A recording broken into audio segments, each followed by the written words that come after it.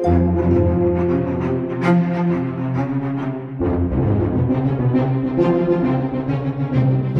and hello, fellow Trekkies. Welcome back to another episode of Yelling About Star Trek.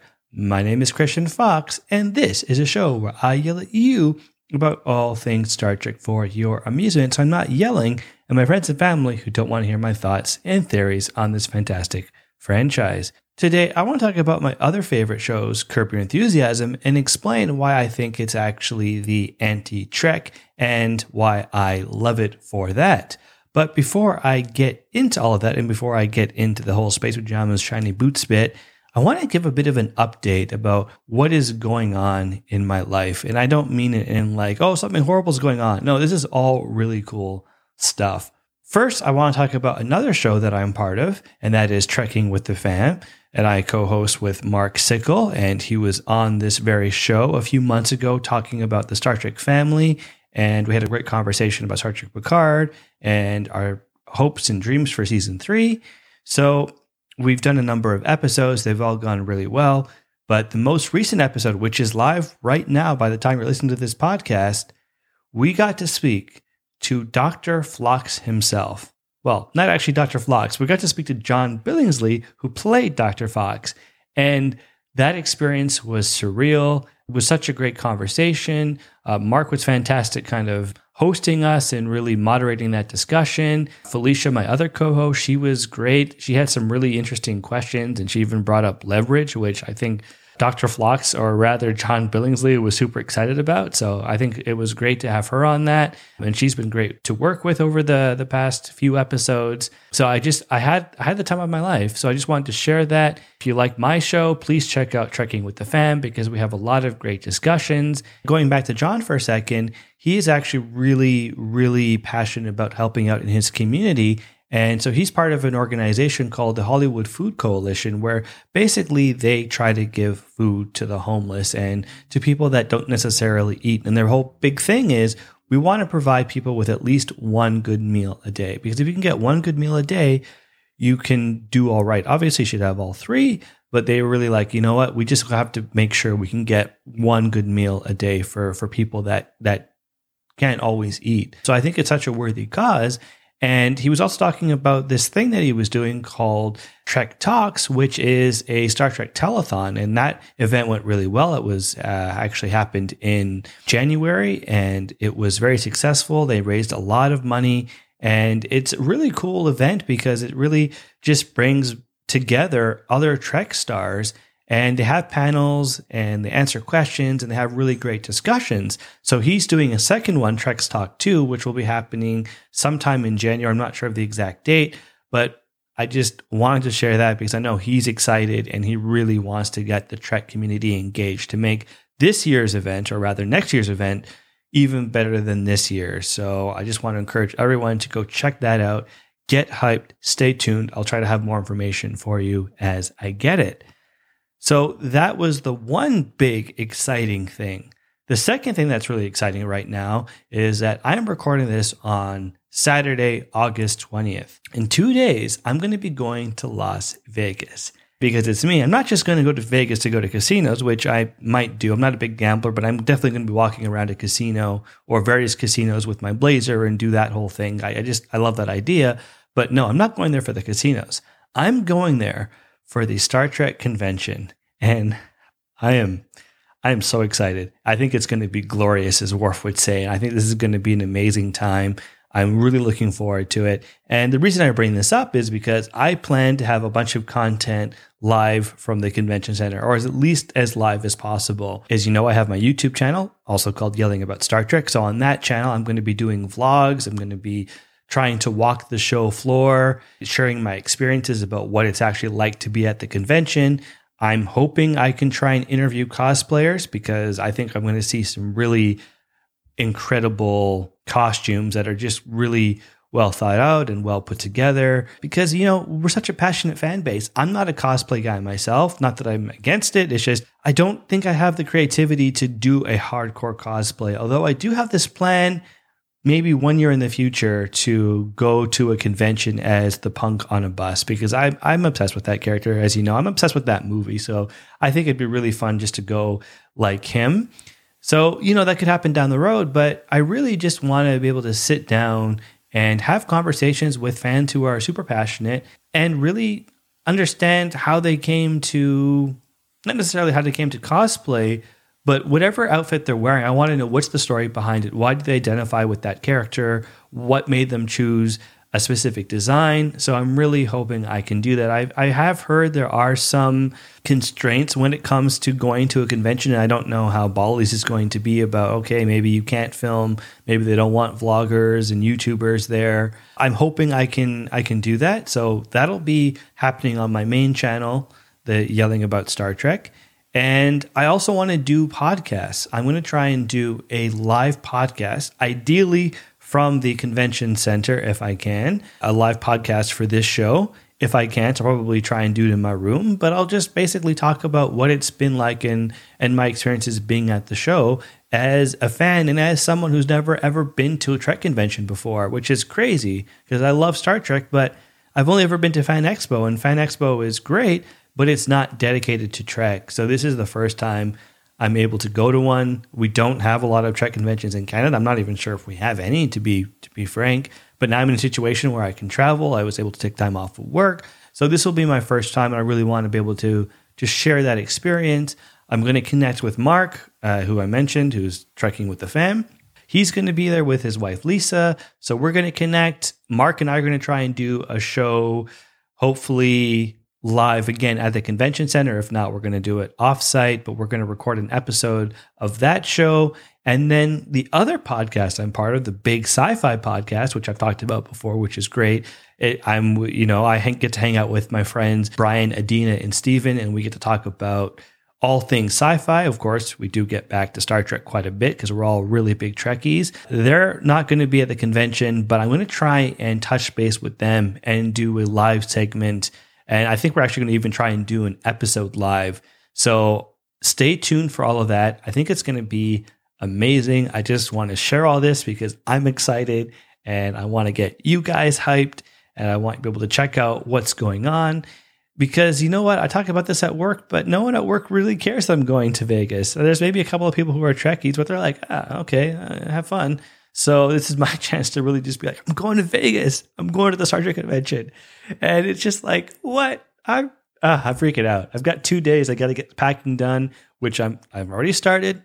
I think I've sorted out most of the tech issues, not tech issues, but figuring out what tech I'm going to take. I bought some new tech that I'm excited about, but of course I've got to make sure I've got space. I've got this really giant backpack. I've heard about the luggage shenanigans going on right now in the airport, so I'm going to really make sure that I have most of my stuff in one bag so I can just take it on the plane. I don't know why I'm going on about packing on a podcast, but I got to get that done. So I'm in cloud nine right now. So it's just like, what a week. I mean, like John Billingsley and the Star Trek convention within 2 weeks of each other. This is crazy. So I'm just like, I'm giddy, I'm excited, and things are going so well. So I just wanted to share that. Stay tuned. I'll have updates, hopefully an episode coming out next week for the podcast, and then I'll have videos out next week throughout the week on my YouTube channel. I'm hoping to have one up Monday or Tuesday. I'm going to try and do some vlogging when I land. And obviously I'll relay that back to Trek and try and restart my Trek rant and walks, where I just walk around a place and rant about Star Trek because it's what I do. So stay tuned for all of that. That's all coming up. And that was a lot of talking about what is going on. So now I want to shift gears and talk about one of my favorite people in the world, Larry David. But now this is a time where you can get out of your space pajamas, put on your shiny spare boots, get a cup of coffee, get a cup of tea, maybe some iced tea if you want to pull the Archer maneuver, and brace for impact, because things are going to get nerdy and possibly a little contentious, because that is what Curb Your Enthusiasm is all about. So now let's get into Curb Your Enthusiasm and Star Trek and why I think it's the anti-Trek. Curb Your Enthusiasm really has nothing to do with Star Trek. I love it though. I generally don't like needless conflict. I do enjoy some conflict here and there, and I like it in Star Trek where there is conflict between characters, or they'll get into conflict with other species like the Dominion, the Borg, but it's not needless. It's not like every second is people getting into fights. I normally don't like that, but I love that about Kerr because just every single thing leads to a fight. And that is the first reason that I think it is the anti-Trek, and that is the lack of communication skills. If you watch Star Trek, a lot of stuff can get resolved because characters know how to communicate with each other. It might be Picard communicating with the Romulans. There's that one great example where Picard is saying to the Romulan, he's like, I'm going to lower my shields and you could destroy me if you want to. You may be successful. You probably will destroy the Enterprise. You might start a war. But I am going to lower my shields as an act of faith to prove to you that I really want to resolve this peacefully. And the Romulan guy is kind of perplexed.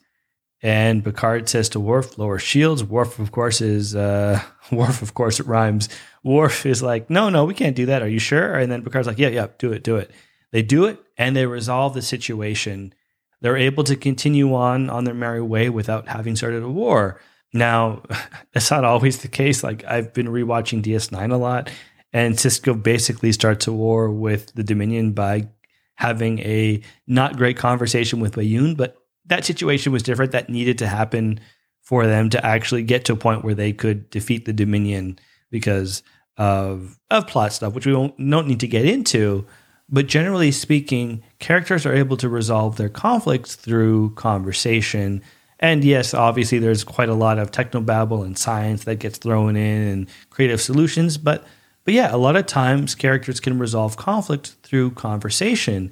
I always talk about the Worf and Data scene where Data's like, hey, Worf, you're not being a satisfactory first officer. You keep objecting to my suggestions and you should not call me out that way. And then Worf was like, oh, I didn't realize that. I always acted that way when I was with Worf. And then Data reminds him that, oh, you were the chief of security then. This is different. They have a conversation. They hug it out. And they're like, all right, we'll work through it. They're still friends.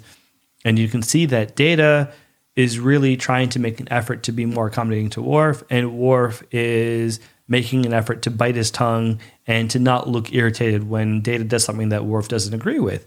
And that's a really great resolution because it's two people having a conversation and being honest with each other and really trying to understand where the other party is coming from.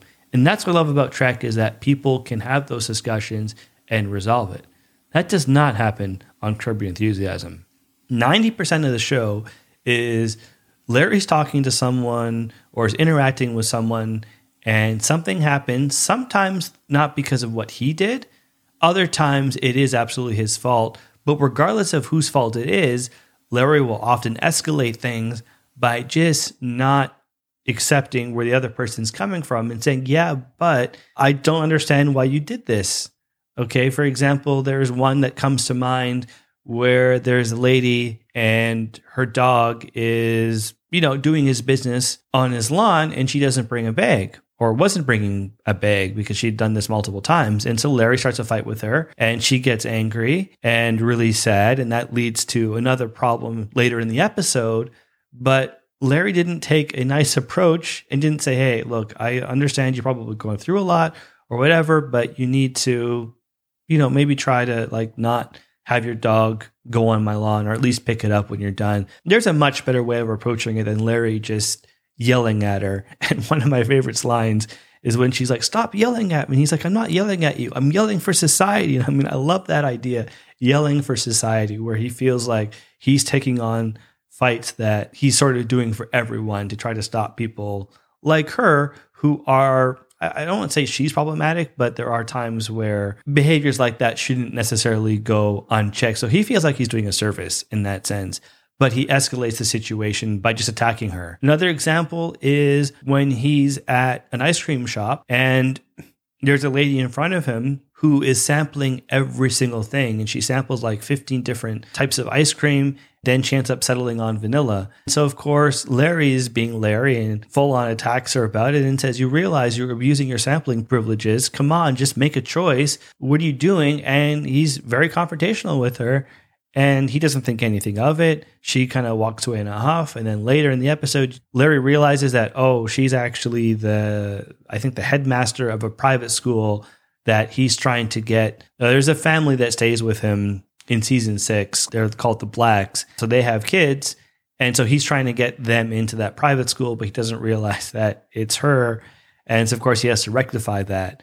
Again, this is another situation where Larry's actually right. She shouldn't be abusing her sampling privileges, but Larry takes the absolute worst course of action and worst approach that he possibly could have. He could have approached it in a much more thoughtful and understanding way than when he did. So when you look at all of those confrontations, you see that, wow, it really is the opposite of what Star Trek is trying to say. Star Trek says, hey, if we just sit around a table with room temperature water, we can have a pretty good discussion and really try to get things resolved. Whereas on Curb, it's not really saying that that's how you should behave, but Larry's attitude is, hey, no, I'm going to say what I feel because people are dumb and people don't always behave the way they should. There's certain rules in society that we should follow. And when people aren't following that, I'm going to take it on them and I'm going to confront them for it. And that is not the way we should behave. But yet, I love it. I think it's hysterical. And I think it is so much fun to watch, especially since it is all improv, that it feels kind of real. Like, wait, is this real? Is this really happening? Should we not be laughing at this? So I think it's hysterical, but it's really fun when you compare it to Trek because it really is the anti-Trek in the sense that Trek is all about communication and working through problems, and Curb is all about just confronting people and not giving a good gosh darn of how they're feeling. So I love that aspect of it. And the other reason that I think Curb is the anti-Star Trek is because nobody in the show grows, especially Larry. One of the things I love about Trek and I think is really interesting, and what I love about a lot of other shows, but I think it's especially prevalent in Trek, is this idea that we should not only change as time passes, but we should really work on ourselves. We should work to better ourselves. We should try to evolve. And you see that all the time in characters. People like Data, who just really wants to evolve and learn what it means to be human and go beyond his original programming. You get people like the Doctor, which is very similar to Data in that, hey, he's an emergency medical hologram, but he wants to be able to grow beyond that and to become self-actualized and to essentially grow a soul or get a soul. I don't know if that's the right way of explaining it, but he really wants to go beyond just being like a tool, but to a fully real person that's self-actualized. And I think he's one of the best characters in Voyager. In fact, he's one of the best characters in Trek, and the Doctor will always be my favorite Doctor. So I love him for that. But those aren't the only examples. I mean, almost every character, for the most part, really tries to grow and go beyond what they were at the beginning. So when you take something like even TNG, which I think overall, I don't love the lack of growth in the characters, but even with all of that, when you look at a character in TNG, you can see that, say, for example, Captain Picard in season 1, episode 1 is very different than he is in the last episode of the series, which is season 7. Then you go even further, you look at the movies, like when he was different in those movies than he was in the series. And then when you get to the series Picard, which I don't necessarily always love what they did with him, he is vastly different than the person he was in the first episode of why am I blanking on the show that I talk about all the time, TNG. You get that with him, but you get that with so many other characters. And then you go to the extreme and you get something like DS9, where everybody has an arc. You get people like Nog, who aren't even main characters, and he has a huge arc. You get people like Odo, who has a huge arc. Captain Sisko has a really big arc. Kira, Worf, Dax, everybody. Basically, everybody has a character arc, and everybody grows. So when you look at that character from episode 1, you compare them to the last episode of the series, they are vastly different. And I think that's what makes Star Trek so great, because Star Trek says not only do we change, but we should be able to change for the better and really learn to improve ourselves and better ourselves and grow as an individual. Curb, on the other hand, doesn't believe that all the characters are static. For example, if you look at Larry David, who is the main character of the show, you look at Larry in episode 1, season 1, and you compare him to Larry episode 10, season 12, which is the last episode of the series, he's the same person. And it's not even like only 12 years has passed. What's crazy is that the first episode of Curb Your Enthusiasm aired in, I want to say early 2000, like actually 1999 to 2000, around that time. So over 20 years ago. And then when you look at the most recent season, which came out this spring, he's the same person, even though 22 years have passed. And it's crazy how little he's changed. And when you look at the other characters around him, they're all the same. They're all in the same position. You look at his manager, Jeff. He's basically the same character. You look at Jeff's wife, Susie, same character, Cheryl. Everybody is the same. And not only are they the same, but they seem to forget that Larry's Larry. Every time they invite Larry to a dinner party, they forget that Larry's going to be Larry. And it's like, wait, do you not remember the other 10 times you invited him to a dinner party and he's caused a fight or something awful has happened because Larry was there? Like, why do you not remember that? And Larry does nothing to improve himself. He has maybe very few moments of self-realization and understanding about like, okay, maybe he should change his ways. Like there's one episode in, I want to say season 5, when he's doing the whole kidney thing for Lewis, where Lewis needs a kidney. And he, at one point in the series, he thinks or not the series, but that season, he thinks he's adopted, which is like the other plot point aside from the kidney. And so he goes to what he thinks are his birth parents. He meets them and they're Catholic, and he goes to a church and he has this moment where he's like, oh my gosh, I could really be helping people. I could change my attitude and my behavior. He's all like, I need to be a better person. And so he flies back home, gives Lewis his kidney. And then as they're going into the operating room, that's what you call it, right? Operating room. He finds out that, oh, he's actually not adopted. And he's like, oh, I shouldn't give my kidney away, and goes right back to being regular Larry David. So Larry, throughout the series, has maybe only 1 or 2 moments where he's like, oh, I need to change my behavior. Maybe the way I've been behaving all this time hasn't actually helped anything. For me, it's part of the charm. It's hysterical that you can get a character from 2000 and see that same character in 2022 and it be the same character. And that's where a lot of the humor comes from, because Larry never learns. So he never ever learned that maybe he shouldn't confront people the way he confronts them, and maybe he should act differently. And again, that's part of the charm. And I think that's why Curb works so much. But it's just so interesting when you compare Curb to Star Trek, which are 2 shows that probably should not be compared.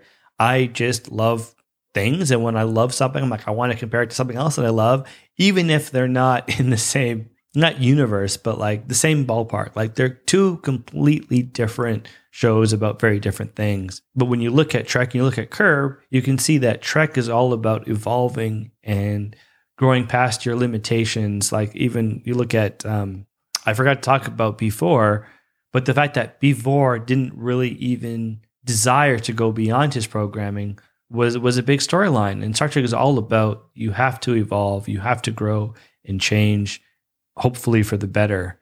And then the final reason that I think Curb is the anti-Trek is that Larry is not open to new ideas. Star Trek is fundamentally about exploration and meeting new cultures, meeting new people, and embracing new ideas. They don't always do that. It's like even Dr. Phlox gives Archer some grief for not really embracing the new ideas. And like when I think it's the first episode when he's like, oh, my eel can heal your wound. And Phlox, or not Phlox, but Archer's like, I don't know. He's like, hey, well, you're here to explore, right? Embrace new ideas. You need to do that. So it doesn't always happen, but it does happen a lot. And the whole premise is we have to learn new things. We have to meet new people, new civilizations. They say it in the intro for TOS and TNG, and that is the very foundation of Trek. But when you look at Curb, Larry is not open to new ideas. He doesn't want to do new things. He very much just wants to stay at home, go and play golf, and go and have dinner parties. And if he doesn't like someone's point of view or doesn't feel comfortable with what they're saying, he'll call them out on it and doesn't try to open his mind to new things because he's very set in his ways. And it's just funny to see someone like Larry on Curb who is trying to deal with other cultures but isn't having that much success because he's not really open to different ideas. So this one isn't as long. There's not as much I can say about that. But I think it's fascinating. Again, when you look at the two shows, it's like one is all about exploration and meeting new civilizations and just being open to new points of view and new ideas, but Curb is not. So I think when you look at those three things, you look at the lack of communication skills, the lack of growth, and the unwillingness to be open to new ideas, Curb Your Enthusiasm really does become the anti-Trek. Of course, this is a completely random idea and topic because I am comparing two things that probably have no business to be compared to. But I thought it'd be a fun thought experiment because I love both of those things. So I'd be curious to hear your thoughts on it. Do you agree with me? Do you think I'm wrong? Is there something else you'd like me to compare Star Trek to that is completely different but you think might be interesting? Let me know. I'd love to hear from you. And also let me know what you like and what you don't like about this podcast because ultimately my goal is to make a show that you enjoy listening to and watching. In the paraphrased words of Captain Kirk, I shall see you out there. That-a-way.